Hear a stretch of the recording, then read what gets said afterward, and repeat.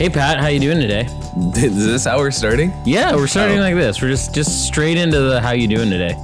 This is podcast episode 104. 104. That's 104. That's intense. That's pretty crazy. We missed out on last week's. We didn't have an episode last week. You know, I think people can read the Bible on their own, but I hope they can. Yeah. I hope they can too. So we'll just say that they had a self study. A self week. That's good. We should have just uploaded 20 minutes of silence. That's great. You know, you can actually just have that on your own. You don't need. But it would have forced people to have like a, and then I would yell at the top of my lungs at the end of 20 minutes. Done. Maybe that's brilliant. Maybe that's the new YouTube thing to upload is just 20-minute silent video. And as people are scrolling through videos, they might hit silence and nothing and be okay with it. Yeah. That'd be weird. Or not. So we're in the Bible today. What passage are we talking about? We are in James chapter 3. We're going to look at verses 1 through 12. Taming the tongue. James 3, 1 through 12. Sounds good. Is it my turn to read? It can be. It's up to you. You decide. You pick the adventure today. I think I'll read it today. Okay. James chapter 3, verses 1 through 12. Not many of you should become teachers, my fellow believers, because you know that we who teach will be judged more strictly. We all stumble in many ways. Anyone who is never at fault in what they say is perfect, able to keep their whole body in check. When we put bits into the mouths of horses to make them obey us, we can turn the whole animal. Or take ships as an example. Although they're so large and are driven by strong winds, they are steered by a very small rudder wherever the pilot wants to go. Likewise, the tongue is a small part of the body, but it makes great boasts. Consider what a great forest is set on fire by a small spark. The tongue also is a fire, a world of evil among the parts of the body. It corrupts the whole body, sets the whole course of one's life on fire, and is itself set on fire by hell. All kinds of animals, birds, reptiles, and sea creatures are being tamed and have been tamed by mankind. But no human being can tame the tongue. It is a restless evil full of deadly poison. With the tongue we praise our Lord and Father, and with it we curse human beings who have been made in God's likeness. Out of the same mouth come praise and cursing. My brothers and sisters, this should not be. Can both fresh water and salt water flow from the same spring? My brothers and sisters, can a fig tree bear olives or a grapevine bear figs? Neither can salt spring produce fresh water. The word of the Lord. Thanks be to God. There it is. There we go. And taming of the tongue. So I had to tell you a quick story. My friend Tommy, shout out to Tommy wherever he's at these days.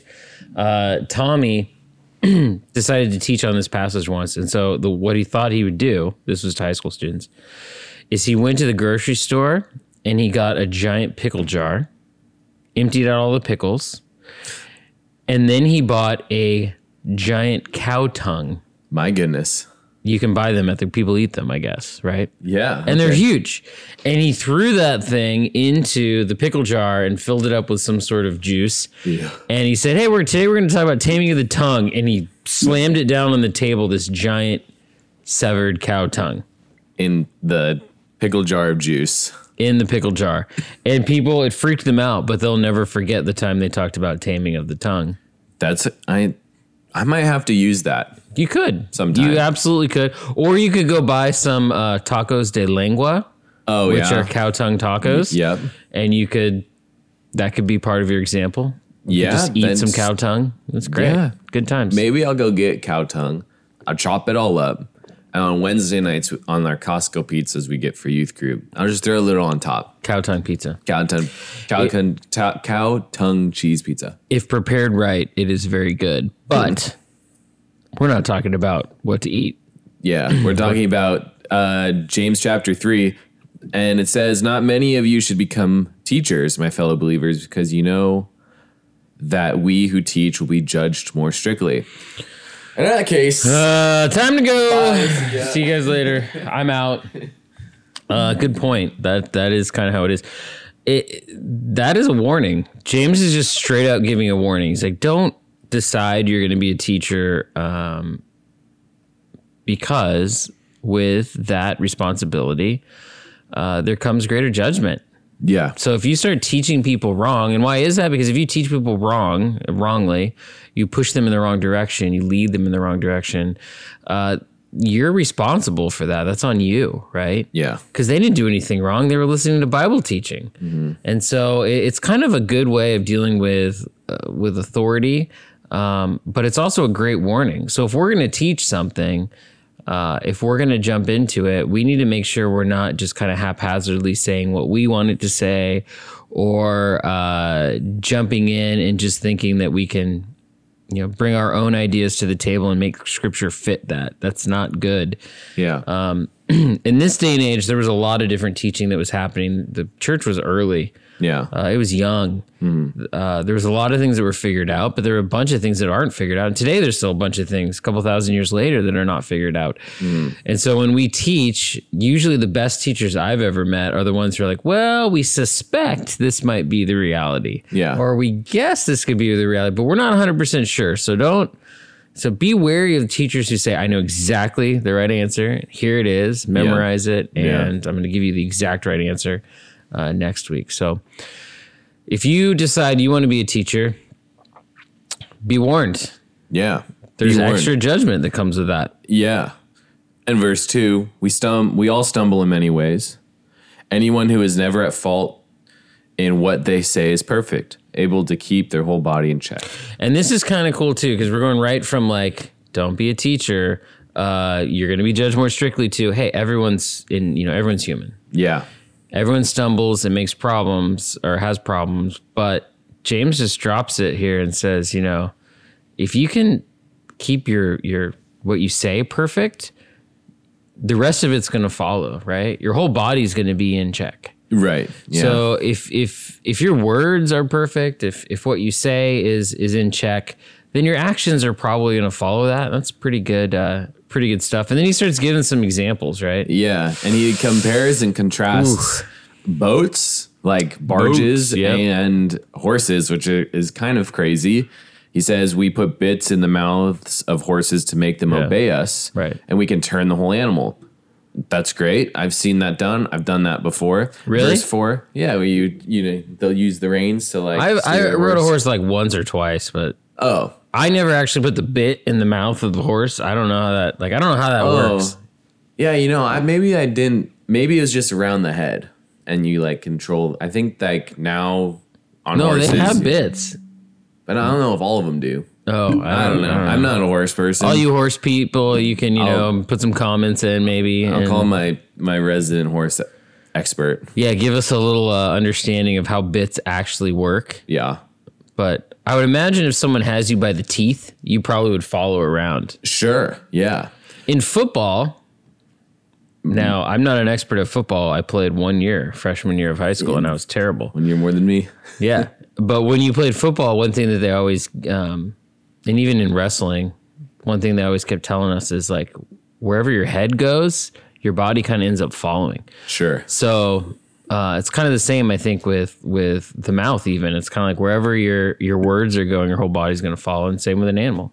Yeah. What else did James say here? Talks about the ships, and although they are so large and driven by strong winds, they are steered by a very small rudder wherever the pilot wants to go.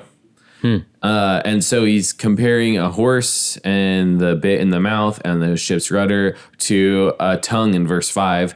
The tongue is a small part of the body, but makes great boasts. Consider what a great forest is set on fire by a small spark.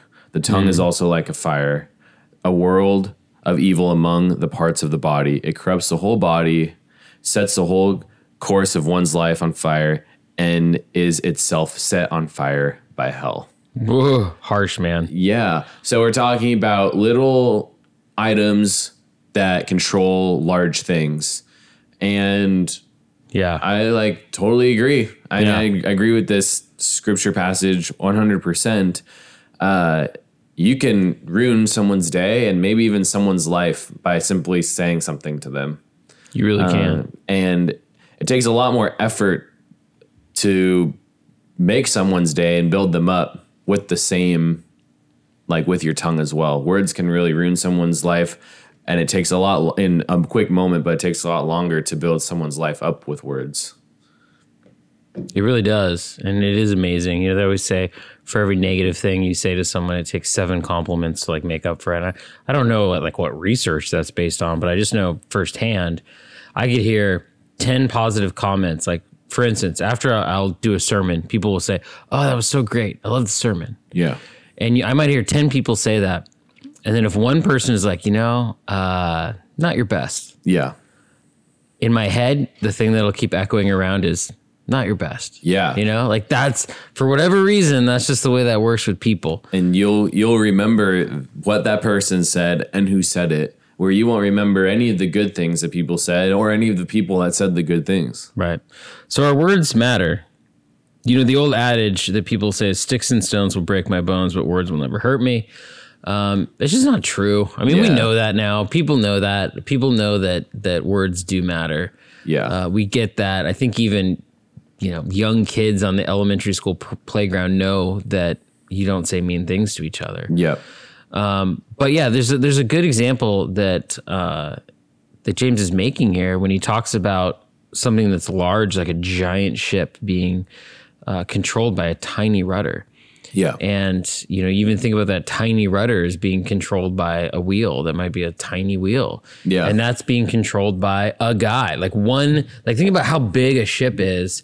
It's being guided by one dude. Yeah. Or one lady or whoever's running that ship. Yeah. One person is controlling that. And what's controlling that person? Their mind, right? Yeah. And sometimes, and here's a crazy thing, is in a lot of ships, the guy who tells them where to go is someone who isn't even have their hand on that wheel. They're just saying it. Yeah. The steer tongue. to this direction. Like, you're giving the heading. Steered by the tongue. Exactly. So it's that guy's words that are making this entire giant ship steer, which is kind of cool. Yeah. And then the wildfire example, man, wildfires are like real in California. Oh, yeah. That's where we're at. Yeah. I live in a place where all around me are buildings. Yeah. Parking lots, buildings. There might be like 1 or 2 open fields here or there, but not a lot. It's not like it's forest land with trees and everything. And the closest open area to you is like the airport. Yep. And that's a lot of that's paved, and there's a fire department that's there. So like, Right. So when I think about like fires coming through, I'm like, oh man, that shouldn't happen. But we had a fire come through a few years back. Oh, my kid was in kindergarten. Yeah. Or pre-K, I think is what it was called. And this fire swept through the neighborhoods, and it just started following wherever there was grass. And sadly, I think one person died, and several houses were burned down, like to the ground. Yeah. And so wildfires are real, and it started, and you could see where it started. This is a crazy thing. You could drive down the street, look over on a golf course, and there's one tree where it started. Mm-hmm. And they never were able to identify, who maybe was smoking the cigar on the golf course and, threw their cigar out. Or how do they even identify that that's where it started? You could visually see it based on the wind patterns and where the fire came from. Whoa. You could totally see it for like maybe even a year after. Whoa. Yeah, it's kind of cool to you can identify that's where it started. Yeah. And every fire starts with a small spark. It doesn't take a whole lot to make it happen. Yeah. Likewise, the tongue is like that. Yeah. It's something that can start out small, and it can be even itself is set on fire by hell. Yeah. Wow. It'll corrupt the whole body. Yes, we're getting right into some pretty strong language. Yeah, for sure. Verse 7, all kinds of animals, birds, reptiles, and sea creatures are being tamed and have been tamed by mankind, but no human being can tame the tongue. It is a restless evil and full of deadly poison. Wow. And I believe this, because you could say, well, okay, I know how I can tame someone's tongue. You can cut their tongue out. Sure. And they could learn sign language. And that is like, I think it's less about the particular body part, more about the communication, the means of communication. Yes. And you can't prevent someone from communicating. That's right. And and a lot of that comes from the heart. like what we say. So the word for tongue is glossa in Greek, which is like if you think of the word glossary, Yeah. like in a book, which is like all the words. And so it's tongue. So it's like actually a physical, it's the tongue, but it's also like language, like it's your words, you know, it's like your speech, maybe even might be a way of saying it. So when we think of tongue or we think of language, we are thinking, like you said, it's what you text. It's what you type in emails. Yeah. It's what you write. It's what you say. And maybe even it's more than that. Maybe it's even like the looks you give people. Oh, yeah. That's still communication. Because you can look at someone and smile and change their day. You can look at someone and scowl and change their day. Right. You know, like that's just kind of how that is. Yeah. So in this, we see that people have tamed all sorts of animals. And this is true. My dad grew up on the mission field in India, and he was in a small town. And this is like before India was kind of modernized. So like the way he always would tell me is he would say, yeah, you know, it's in my town, we could never get pizza. There was like no pizza anywhere. You couldn't buy pizza. You couldn't even get the ingredients for pizza. You had to like go to a bigger town and like figure out how to get everything you need to make it, which pizza's pretty simple. Yeah. But it was not modern. And so in that town, the town that he was in, they had an elephant. Oh. And the elephant had a trainer, and they like the trainer and the elephant were like inseparable. They always went together. And the trainer was so good with that elephant that the elephant was like the bulldozer for the town. Oh my gosh. So if you needed to like raise up a big beam or clear some debris, or you would call that guy and he would bring his elephant over and it would do the work for you. Yeah. Because that was like just the way it worked. And he said it was incredible how much training and how much you could actually tame a creature that is so large. And that elephant would do what that trainer would say. And they never had issues with it. It was like kind of a normal thing. Today, we don't really tame animals, giant animals anymore. In fact, a lot of our zoos and stuff, it's all about keeping them wild. Like that's what we're trying to do. And we don't need to. We got D9 bulldozers. That's right. We do. We've got the big bulldozers. Yeah. I mean, why would we need to train an elephant to do what, you know, a bulldozer? I mean, I'd rather drive a bulldozer anyway. There you go. Burn some diesel instead of whatever you feed elephants. I mean, that's still they still emit emissions. That's your man. That's absolutely We're gonna have true. to change the.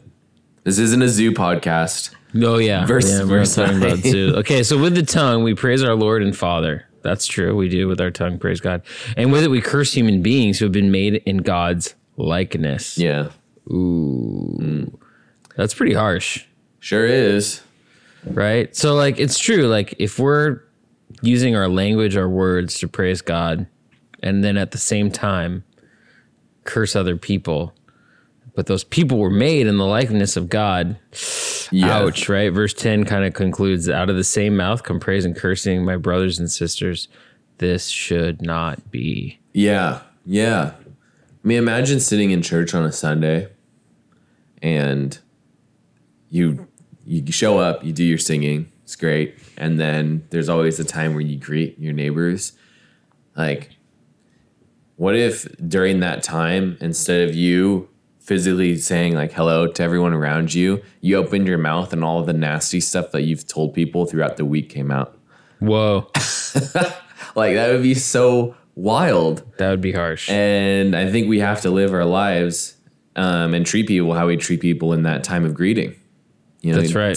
You're friendly to everyone, even if you don't know them. Yeah. And even in this culture of COVID, you might wave, and that's still like totally fine. You don't shake hands anymore. You might have a mask on so you can get away with not actually smiling, but you kind of think that you are, stuff like that. But we need to treat people with kindness and not curse people, like how we treat people in that time of welcoming. Yeah. Absolutely. And the way that we can do that, I think, first of all, is you got to think about it in your mind and in your heart that you want to, you want what's better for everyone you encounter. Yeah. And that could be people who are not doing great in their life, maybe having a hard time, maybe who are nasty people. Like, those people exist. We're not denying that, we're not saying everyone's perfect and everyone's great, but you at least in your heart want what's best for that person. Yeah. And then that's going to change. And then you're going to say something that might be what's best for that person. Yeah. Whether that's encouragement, sometimes it's a harsh word in terms of like correcting someone, rebuking someone. But most often it's just showing people love. Yeah. And when we can do that, it is kind of like this next verse 11. It's like fresh water. Yeah. Right? Verse 11 says, can both fresh water and salt water come from the same spring? Yes, God calls us to be the salt of the earth, but not the salt water. He wants us to be the fresh water that brings life. Yeah. Which is such a great thing. If we can be fresh water for other people, how life-giving is that? Yeah. Yeah, absolutely. I mean, we need fresh water to live and survive. Yeah. And it's like the number one thing for living and surviving is, you can live, what do they say? Is it 3 minutes without air, 3 days? Is it 3 days without water and like 30 days without food or something? There's there's something they say about like your body will shut down after a certain amount of time. They use the threes for that. Well, any of you survivalists, you can tell me exactly what that is. Yeah. But bottom line is water's pretty important. Yeah. And people have gone to great lengths to even take the salt out of water. And I live in Oceanside, and most of Oceanside's water comes from a desalinization plant. Yep. And so they take the ocean water, they purify it, they take the salt out, they purify it again. Then it comes out of my faucet at my house. But even that has had huge consequences on the animals that live in the harbor, because they just dump all that salt right back into the ocean. Oh, and got now it. the salt level of the ocean is starting to go up in that little, not culture, what is it called, where like animals live, like ecosystem. Yeah, maybe? the ecosystem's all wow, extra that was salty. like 8th grade science coming up. Something like ecosystem. that. All right. And so even like fake fresh water is not as good as true fresh water. Yeah.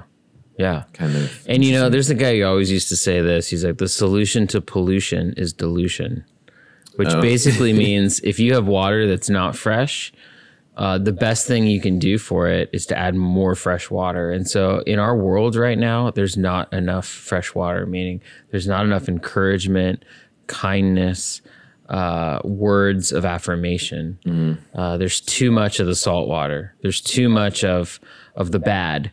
And so what our solution to that should be is we got to add more of the good, right? Yeah. So maybe in your head, you're thinking, okay, I'm going to do my best to not say anything. Right. I'm just going to not say anything to anyone. I'm going to watch my tongue. I'm going to never say anything bad. I don't want to set that spark, that sets the whole town on fire. I don't want to steer the ship in the wrong direction, so I'm going to do nothing. I think a better way of looking at it is, no, don't look at that piece of it as much. Look more at, how can I add more? Mm-hmm. How can I say more encouraging things to friends? Yeah. How can I, smile at people on the street I don't know? How can I drive my car in a way that doesn't make everyone angry around me? Or when I do make a mistake, to put my hand out the window and, say sorry. Yeah. Or whatever safe, way that would be. I think those things are the things that are important for us to do, is to sort of dilute the salt water of humanity, of society, of our ecosystem. Yeah. And add more fresh. Yeah, that's right. Add more fresh, because it does say at the end of 12, neither can a salt spring produce fresh water. Yes. So add more fresh, because we're not going to get fresh water from the saltiness. And our fresh water is going to come in John chapter 4. Jesus talks about living water. And he says that he's the source of living water. Yeah. So when we have Jesus inside of us, our fresh water is coming. Our source of joy, of gratitude, of hope, of encouragement is all because of Jesus in us. And when that comes out of us, we can make a huge difference in the world. There we go. Praise the Lord. Coming up in the next few weeks, we're going to wrap up James, and then we're going to dive into scriptures about Advent. So if you've ever wondered our thoughts and opinions on Advent, that will be beginning in about a month on Fridays. Great. Thanks for checking this out. Yeah. Talk to you guys later. Bye.